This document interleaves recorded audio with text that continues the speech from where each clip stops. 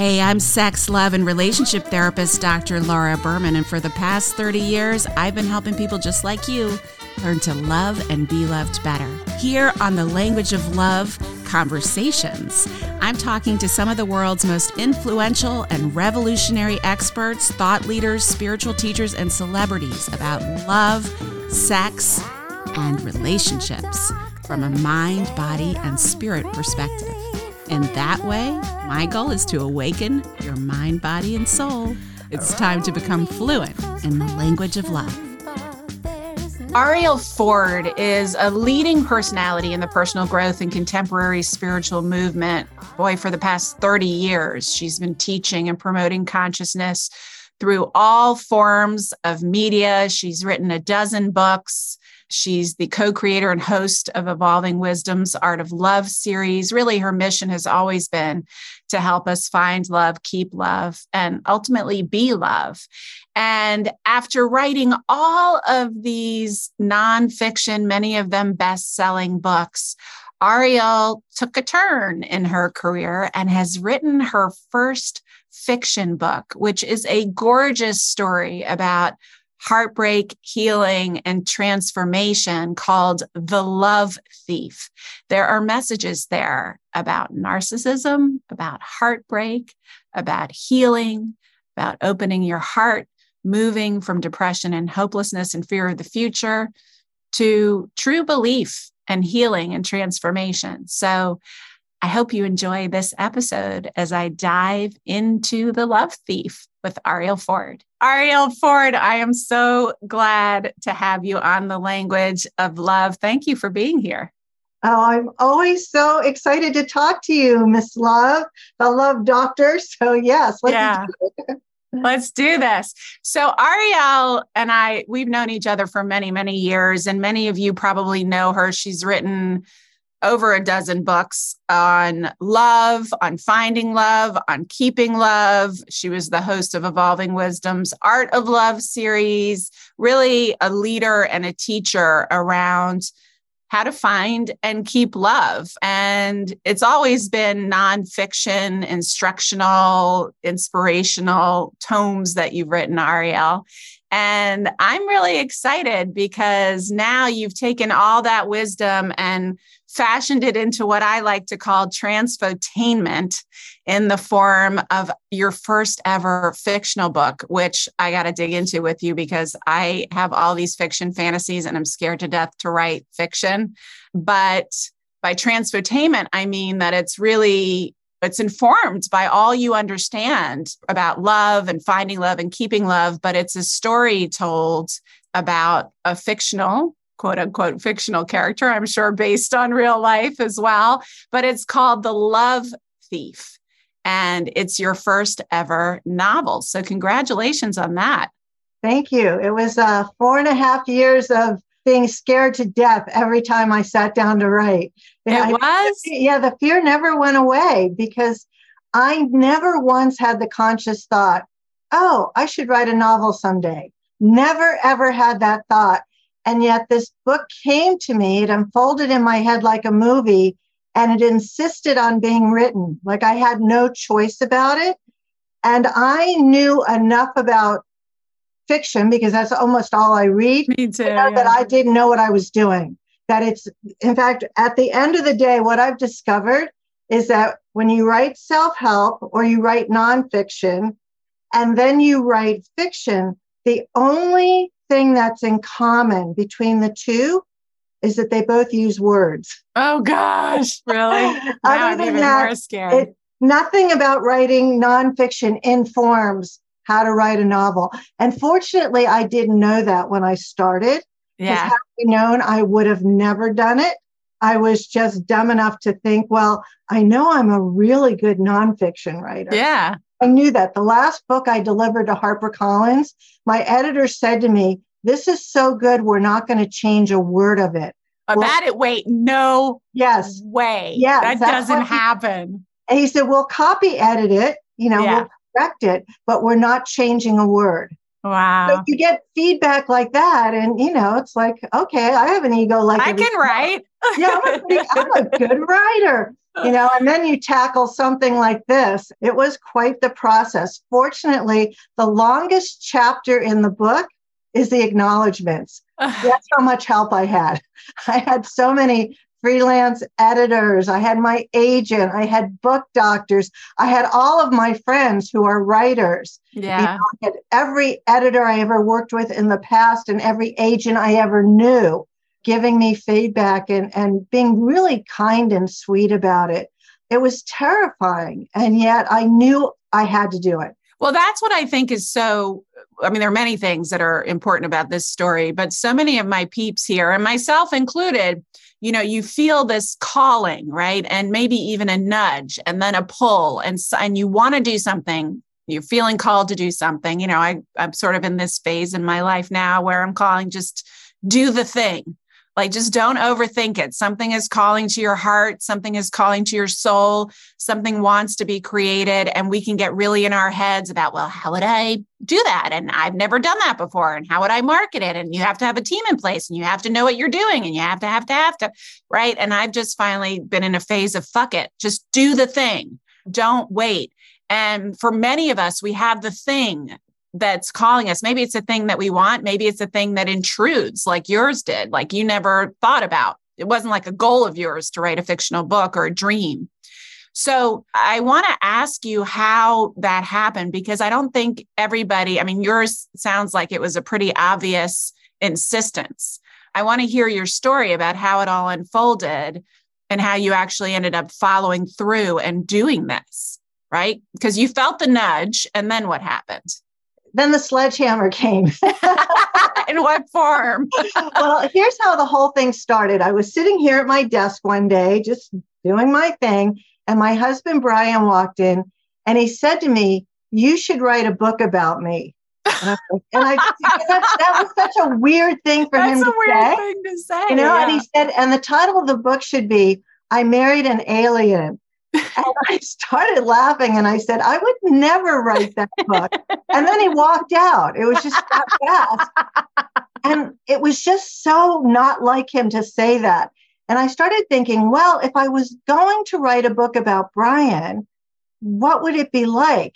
And I realized I would want to capture his personality, because Brian believes that his mission in life, the reason he's in a body on earth, is to make sure that everybody he comes in contact with has the experience of being loved. Oh, boo, Brian. I've never met him, but I really want to. Oh my God. Well, you two would just, it would be love at first sight for sure. And I thought, well, yeah, so that'd be a cool personality for a character to have. Yeah. And then I forgot about it.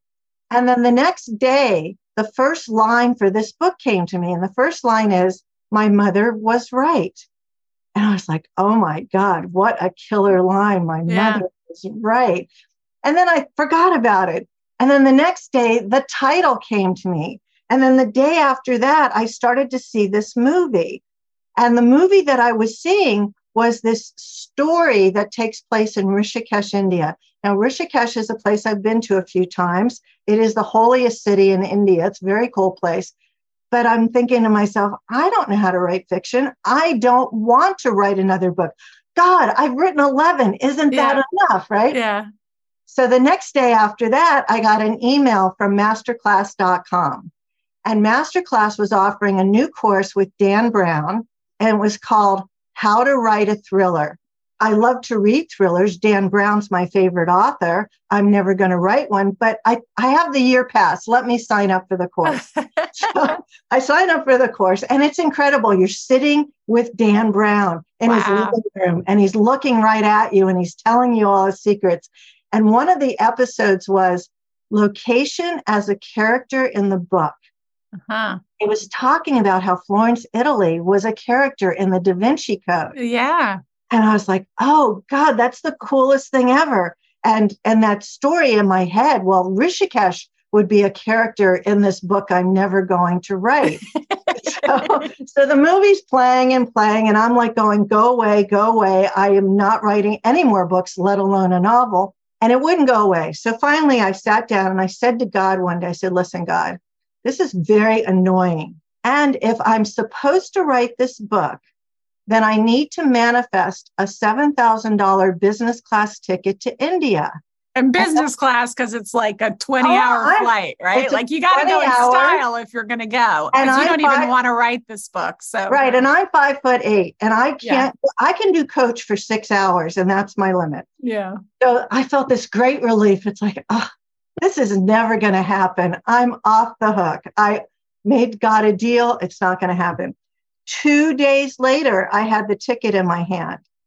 How? I ran into my old business partner and we started kibbutzing. And he said, well, what are you up to, Arielle? And I said, oh, nothing much. I'm trying to manifest a trip to India. And he said, well, when do you want to go? And I threw out some dates, and he looked at his phone and he said, well, I'll take you. Last time we went to India together, we had a blast. And just like that, I had my business class ticket. And what was even better, at the last minute, he couldn't go, which was great because I didn't really need him. I didn't need to be distracted. Yeah. So off I went to India, and that was when I knew I had no choice, that somehow, somewhere, in some dimension, I had agreed to write this book. Birth this book. So that's how it came to be. So you went to India, and I want to just unpack a few things you mentioned earlier as you were leading up to this part, where you were saying you got the first line of the book and then you got the title of the book. And just for people who are listening and thinking about like where and how those signs come from, that's something that I try to really cultivate, and that awareness in people a lot, because we don't always catch the signs unless they frickin' hit us over the head. And so when you got those things, what were you doing? How did they come through? Sometimes I'm sitting in the bathtub, because I sit in the bathtub every morning, and that seems to be the place where the veils are thinnest for me. I mean, when the first line of the book came, I was just standing by the door to my office, just standing there. And I heard this voice that said, my mother was right. And I got full body chills. And I knew what it was. I knew it was the first line of the book. And when my friend Mike said to me, I'll take you to India, I was like, oh, all right, I guess this is happening. I'm going, and then the crazy part, I get to India, and all the scenes in my head that had been playing like a movie, I tripped over. I walked into. I had known that a lot of the story would take place in a spiritual bookstore. I walked into that bookstore. Wow. And it's like the one in my head. It was so crazy. Every day that I was in India, I was having instant manifestation. Like, I'll give you one example. I was walking through the main part of Rishikesh, this little section called Tapovan. And I noticed that everybody in Rishikesh had a little red ribbon or string on their wrist. And I thought, it must be some kind of a blessing. And I would like to have a blessing like that. I turned around, and there was a man dressed up as Hanuman, the monkey god. And he said to me, Madam, may I give you a blessing? This happened. I was there for 7 days. And every day, this kind of stuff happened. So, I wasn't saying to myself, I am going to manifest X.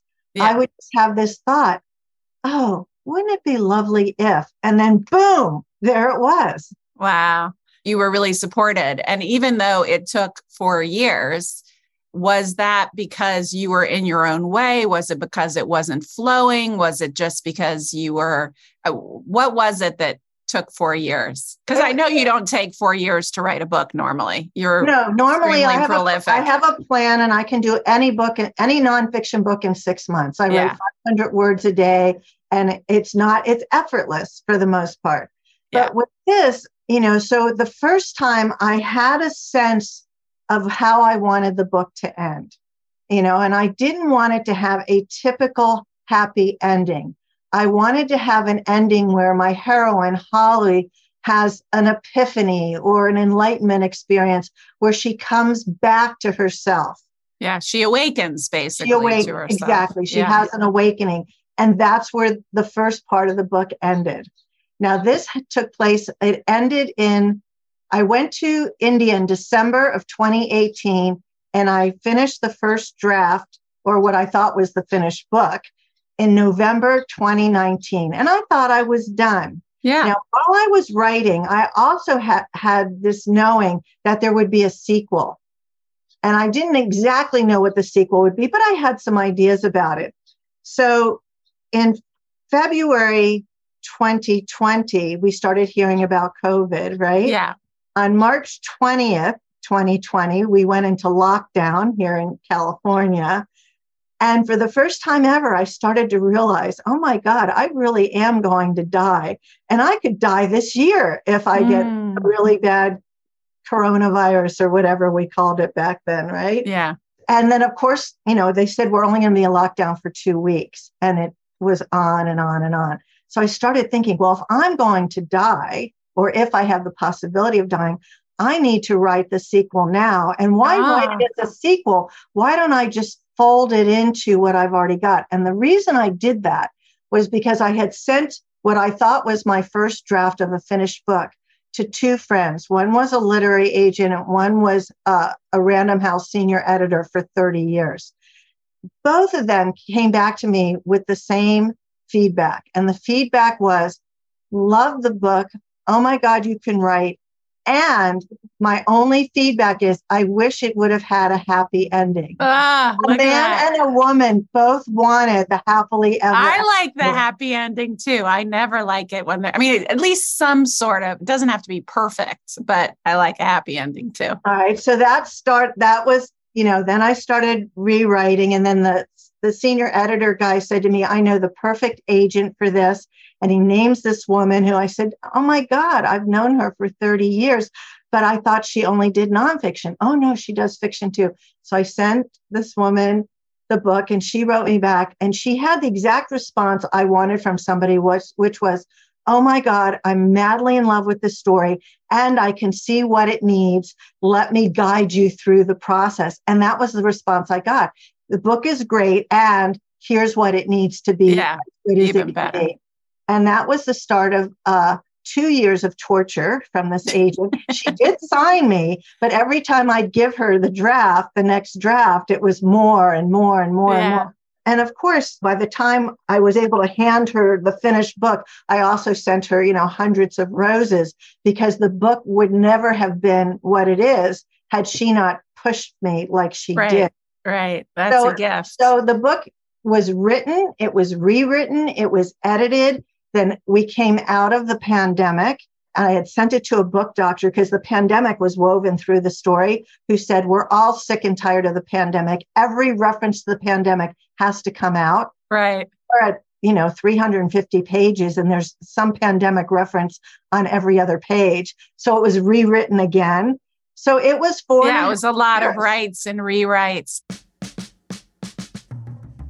Listen, regardless of your sexual orientation or your gender or your relationship status, every single one of us has struggled at one point or another with a lackluster or disconnected sex life or difficulty finding the partner that we most desire.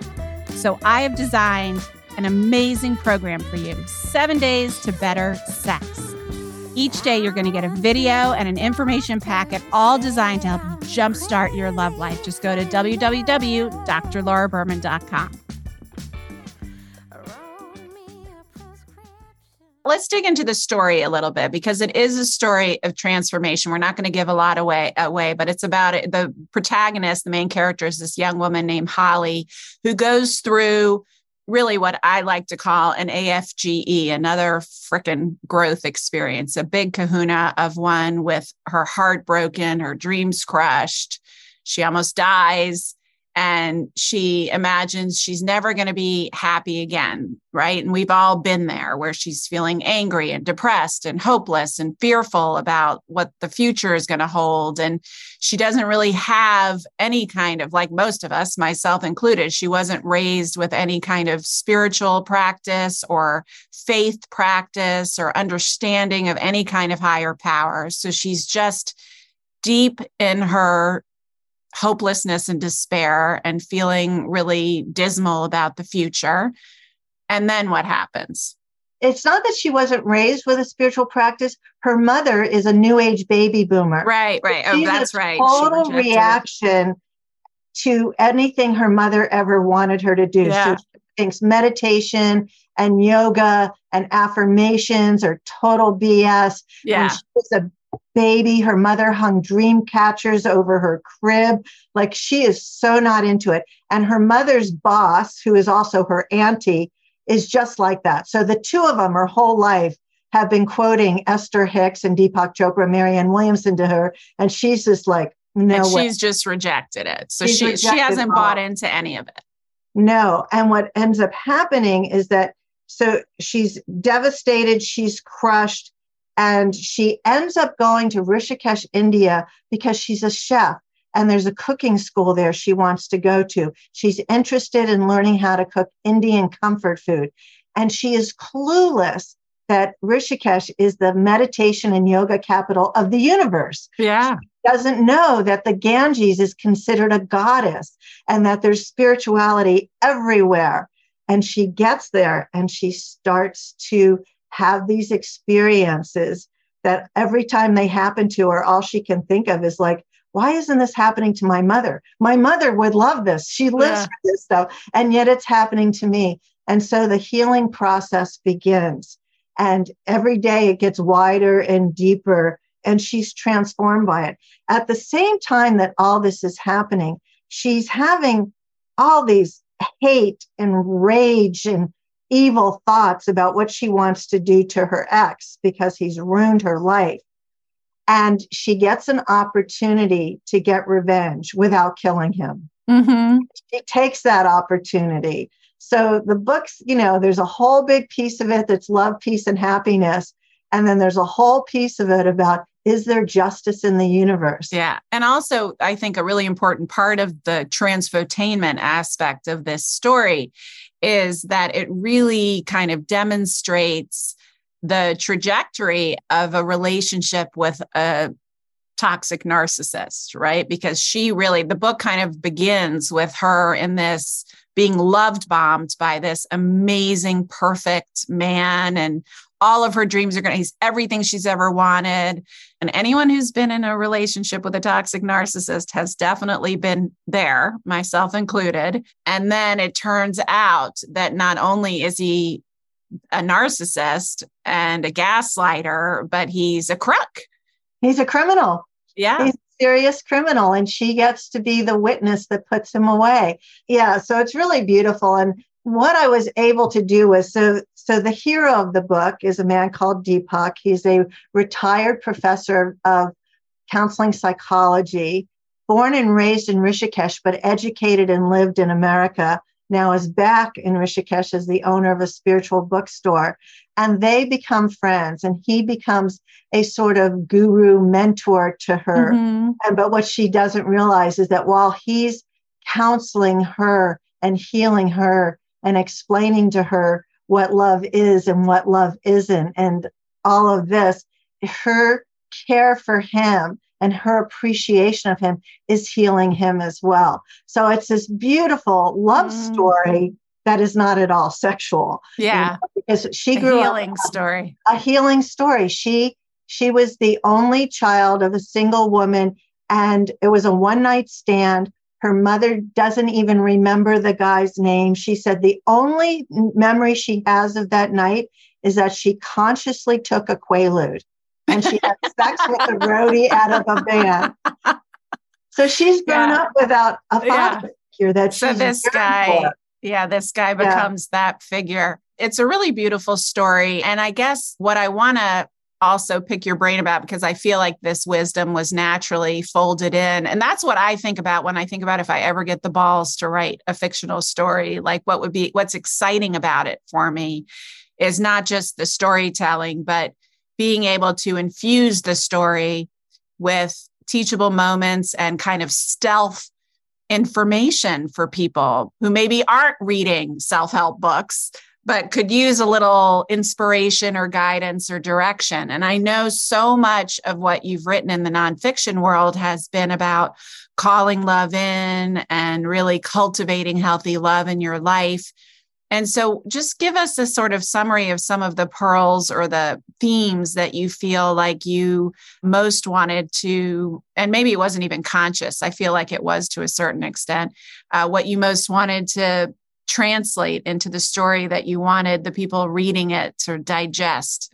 Yeah. along the ride. I didn't intentionally write it that way because it was a movie in my head. So I was following the movie. I was translating what I was seeing and feeling. It wasn't until the book was done and I had to reread it a million times to copy edit it, be looking for the mistakes, that I realized sort of the biggest takeaways.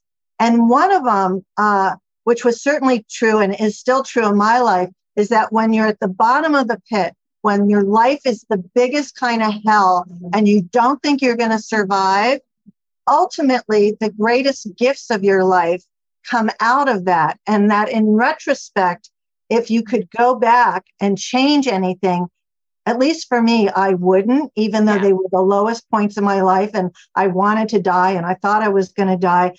Who I am today and what I have in my life today is as a result of that level of pain and suffering.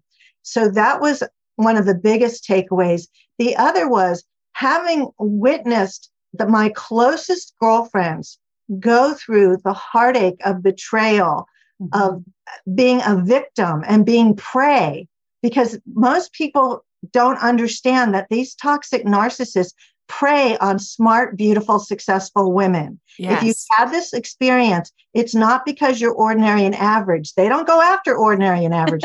They only go after really special women. And there's such a level of shame that comes with that. Like, how did I not see? How did I get taken? And I explain in the book how that happened to you. It wasn't your fault. What happened was you were love bombed. Now, what does that mean? That means that you've got this guy who's super smart, charming, charismatic. He knows because you're so successful and so smart that the only thing your heart is craving is love and connection. He knows how to whisper in your ear everything you ever wanted to hear. And the first couple of months, he wines and dines you and romances you until all the oxytocin blows your mind and you're now addicted. You are now a junkie. You're a junkie, a sick, twisted fucker. Oops. That's okay. You can say fucker. And then all you want to do is get him back. You know that he's in there. You've seen him. You've witnessed him. You want him back. What did I do to push him away? What can I say? And then even worse, this is the most horrible part. These guys are so smart that when you confront them on, let's say, a lie that they told you, half the time they'll say to you, yes, you're right. I wasn't 100% truthful. And the reason is because I love and admire and respect you so much that I'm afraid that you would see this side of me. And I want you to love me. And it's your love who's making me the man that I am. And I promise, I swear to you, on my mother's grave, I'll never do it again. Wait a minute. Have you met my ex-husband? Because you just perfectly. All right. So Laura, here's the crazy part. So I wrote this book thinking of 3 women in my life. Yeah. I'll tell you another part of that in a minute. But after I wrote it, I get calls and emails from women who say to me, you wrote this book for me. Yeah. And I started to realize this phenomenon isn't just for a few. It's more common. Oh, no, it's huge. It's huge. And I would take it one step further in your description of the women who get taken in by this. I agree with everything you said. And almost all of them have a mother or father wound where they didn't really feel like they had the love, affection, acceptance, consistency, that they were literally physically or usually emotionally abandoned, either through neglect or shutting down or hypercriticism. And it's a big part of what drives us to be super successful and a great catch. But when a man comes in with that degree of charm and confidence and power and tells you everything you've ever wanted to hear about how worthy of love you are, it's seriously intoxicating. I don't know if you remember this part of the book, but there are 2 evil people in the book. One is Barry. The other is Barry's mother, who is equally as evil. So without even, I don't have a PhD. I'm not a therapist. All of what I know is really from observation and watching it. But that character is in there as well. Yeah. They definitely have that wound. And the victim, we have that wound. I said that to my dad as we were kind of having our final conversations in the end of his life. And one of the things I said to him is like, you think that I became this clinician and sex therapist and someone who helps couples because you were so inspiring and encouraging, and that's part of it, but really it's something else. It's all the ways you wounded me. It's all the things you did, all the horrible affairs you had, all the times that you chose the booty over your family. And when I came to you at age 18 and said, if you keep doing this, I'm never going to speak to you again. And you actually chose to keep doing. I didn't understand addiction back then, or sex addiction, or any love addiction, any of that. And I was a kid. I was 18. But when you did that, that changed the trajectory of my life in such huge ways and led me to make these horrible decisions in love. But I wouldn't change a thing. And I not only forgive you, I thank you, because I wouldn't be where I am. So along the lines of really understanding the gifts of our hardships, I get that. But it's a powerful message, I think, that is embedded intentionally or accidentally, whatever it was, in the storytelling here, because I do think, and this is why, you see narcissism all over the place on social media. People are really waking up to this, that it is a big deal and really, really common. And I thought the story was really beautifully folded that whole part of the story in, not only how easy it is to fall prey to that and how it kind of escalates, but also what healthy resolution can look like. Yeah. Yeah. And I would say the other big takeaway for the book is really when Deepak is always explaining to Holly what love is, because one day she gets really angry with him and she said, I just want to be loved. Did he ever really love me? Did I ever really love him? And he gives her the whole explanation of what a toxic narcissist is. But the line that I love so much is when he says to her, Holly, asking a man like this to love you is like asking a man with no arms to hold you. Mm-hmm. Or to paraphrase the Buddhist quote, it's like trying to get bread in a hardware store. Yes. You just can't. It's not possible. So it's not that you did anything wrong, right? Yeah. There's just no love there. I'm going to stand up for 1 second because I have to tell you this crazy story, and I need a show and tell. You need a prop? All right, go get your prop. So this is the cover of my book. Right, The Love Thief. Beautiful. There's a woman sitting in a yoga position, right? Uh-huh. A couple of weeks before the book came out, I got an email from a woman who said to me, you and I share a friend named Tatiana. I'm thinking to myself, I don't know anybody named Tatiana. Yeah. Anyway, she showed me your book page, thelovethief.com, and I want you to know I am your cover girl. And she attaches this picture. Oh my gosh. Yeah, this picture of her in Rishikesh, India. And did you use that picture or did you just conceptualize that? I mean, because that's the same woman. Did you find that picture in stock photos or something? Well, here's what happened. I immediately got hold of my cover designer and I said to her, what is the origin of this thing? And she said, well, I went to my stock photo place. I researched yoga in Rishikesh. This picture came up. Wow. I licensed it. And then I did this with it. Wow. Now, wait, it's more than that. And then in the rest of the email, she says, not only am I your cover girl, that picture was taken of me in Rishikesh when I was at the lowest point of my life. I had gone there to overcome a relationship with a toxic narcissist. Oh my God, I just got chills everywhere. Right? She How said, crazy. You have written my story in your book.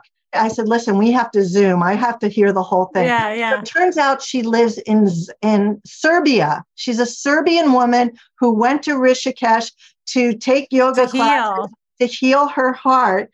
While she and I are on the Zoom, my tech guy, Steve, is over there fixing another computer in my office. And Steve pops up and he says, oh, I'm going to Serbia next week. Why don't you sign some books for her and I'll take them to her? This is the kind of crazy magic. Now, next we have to get Steve and the Serbian together. Wouldn't that be a good love story? Except Steve is happily married. And too bad. That would have been even better. 3 kids are in college. And okay, Steve, all right. No, Steve was my intern when he was in college. Oh, that's how long I've known him. But how crazy is that? So That's a beautiful story. Isn't that crazy? Yeah, it really is. So shocked because there's 8 billion people in the world. Yeah. And what are the chances we would connect? And that's when I'm coaching single women and they say to me, all the good ones are taken. There's nobody out there. I'm too old. I'm too fat. I'm too damn blah, blah, blah, blah. And I remind them, there are 8 billion people in the world and half of them are single. There is no shortage of love in the world. And you are a great testament to that. You fell in love and got married for the first time in your 40s, right? Yes. And our 25th anniversary is next week. Mazel tov. That's beautiful. Yes. I got 3 emails this month from women that I've coached, all over 60. 2 of the 3 have never been married, all now engaged or married, over 60. Yeah. I know that about you. I know that a lot of your books and courses are about the soulmate secret, which is one of your most popular ones. And you do so much teaching around manifesting love. And I think, you're a great testimony to that. Is there any other message that you want to make sure people take from the book or is hidden in the book or anything like that before? The one thing that I did was at the book website, thelovethief.com, I put together 8 yoga videos by 8 of the world's top yoga teachers, people like Sean Korn and Paul Denniston and that sort of thing. And I gave each of them a difficult emotion. And then they made a video talking about the yoga philosophy of heartbreak or betrayal or depression or anger, and then showed the yoga poses to heal that. And those are all free when you go to the website and order the book from the website. So I just want people to know, because I kept thinking, even though Holly doesn't start doing yoga in the book till the very, very end, yoga has heart healing solutions. It really does. And so many people, when we are in heartbreak, I mean, I obviously, being a couples therapist for 30 years, I'm dealing with people trying to keep their relationships together to avoid heartbreak, but also very often recovering from heartbreak. And when you have had your heart broken, haven't already lived through heartbreak and know what helped, which many of us haven't, or at least not successfully healed from heartbreak, you don't really know how to move through those emotions, how to process them, how to heal. And I remember this one woman who had been married for 30 years and her husband had really just betrayed her and was unwilling to do the work. And she really just finally got to a point where she needed to let it go. And she was devastated. And I was looking all over the place trying to find her some sort of community. I mean, she could have come and work. She did come and work with me, but I wanted to find her like a community or a retreat for recovering from heartbreak. Now there's a few more, but I couldn't at the time find one. And I sort of put together a little program for her piecemeal of what I thought would help. But I love this idea of yoga strategies for different forms of heartbreaks and pain and loss and grief and breakups and all of that. So I think that's such a beautiful thing that you created for people. I love that it's free when you buy the book and that it's out there. I think that's great. So thank you. Thank you. Thank you for writing the book. Thank you for being here. If people want to come learn more, they go to thelovethief.com and they can go, you can get it on Amazon too, I'm assuming. But if you go to the website, you can get all the yoga stuff as well. Yeah, I use it all the time, especially the one on anger when I get annoyed. That's good. It's helpful. I mean, it's all a form of somatics, which these guys know I'm a big fan of and believe in very deeply. Thank you so much for joining us, Arielle. I'm excited for this next phase of your journey. I know there's going to be a movie. Maybe there'll be a part 2 as well. Well, the title for the next book has come. And I'm just saying, I'm not going to say what it is yet, but I bought the URL. The movie hasn't started yet. So until the movie starts, there's nothing to do. Because unless the movie comes, I'm not going to be writing. I mean, that was so helpful. It's like, okay, close my eyes. What are we writing about today? What's coming up next? And because like I said, it was hard. And I'm so glad that I did it now that it's done. I discovered how needy I am. I always saw myself as a very confident, secure person until I started writing this. And then I needed constant positive feedback from everybody I knew. Well, I'm glad you got it. And I'm glad you had that community there to support you, and we are cheering you on and wishing every success for this and everything you do. Thank you, Arielle. Thank you. Thank you. Smashing all my guitars. One day I will charge you for breaking